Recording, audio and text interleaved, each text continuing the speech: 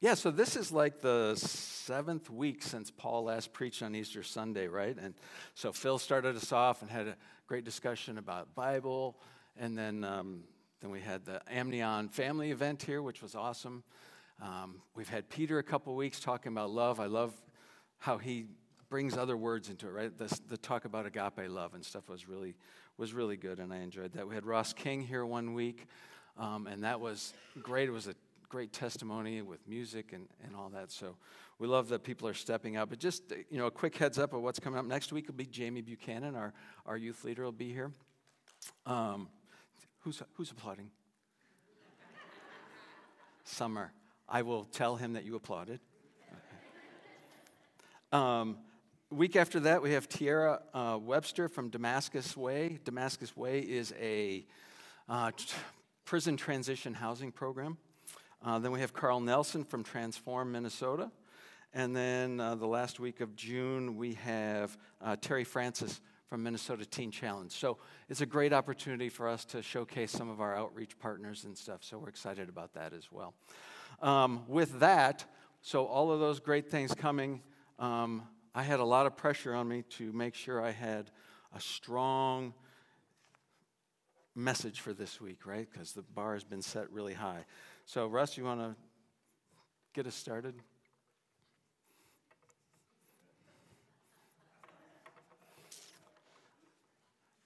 Those are real signs. They are not fake signs. They are Canadian signs. It says, if you can't read it, it says, "Do not let moose lick your car." And you're going, what is that all about? Dale, it's time for you to go. No, so this is a real sign. And since it's Canadian, I felt it was appropriate. So it says, yes, you read that right. Officials in Jasper, an alpine town in Canada's Alberta province, have put up signs asking motorists to avoid allowing moose to lick the salt, a treat moose find hard to resist, off their cars. They're obsessed with salt. It's one of the things they need for the minerals in their body. Jasper National Park spokesman Steve Young told CNN, they usually get it from salt lakes in the park, but now they realize they can also get road salt from splashes onto cars. At the Jasper National Park, where people often park on the side of the road in hopes of catching a glimpse of the moose, letting the animals near your car is actually a serious danger. By allowing moose to lick the salt off the car, they will become habituated with being around cars. That poses a risk to both the animals and the drivers who can accidentally crash into them. Moose and cars are not a good mix. If you hit the moose with your car, you take the legs out from under it and it's going through your windshield.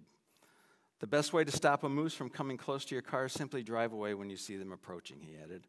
Another important warning, Young and other officials continue emphasizes the importance of staying inside your car and avoiding any interactions with the wildlife, including moose. While other animals typically run away when humans approach, moose will stand their ground and charge if they feel threatened. We've been seeing a lot more moose lately. The wolf population is decreasing, which means there's fewer predators, and the moose population is going up as a result. This also means people need to be respectful and give them space.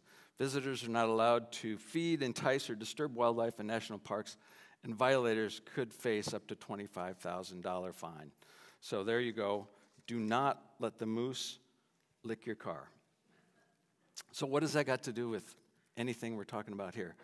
Well, besides being Canadian and a good attention getter, I think, at least during the time of COVID, I was a moose. I really feel like I was a moose.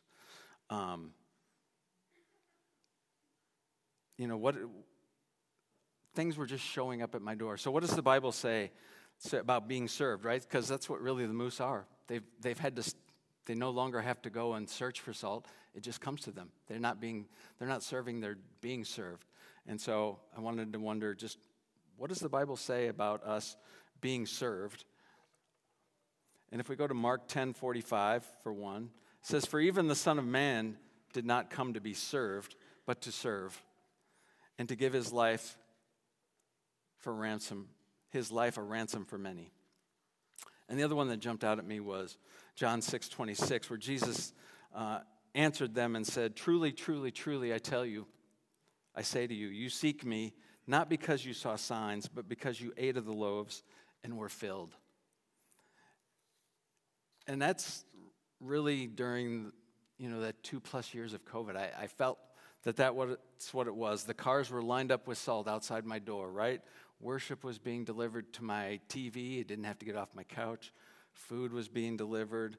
There was really no reason or opportunity to engage with community. And I was being fed with no real effort on my part. All I had to do was show up, and I was being fed. And that was really hard, because I missed community a lot. And then it changed. And I know that, I've heard from people before that talk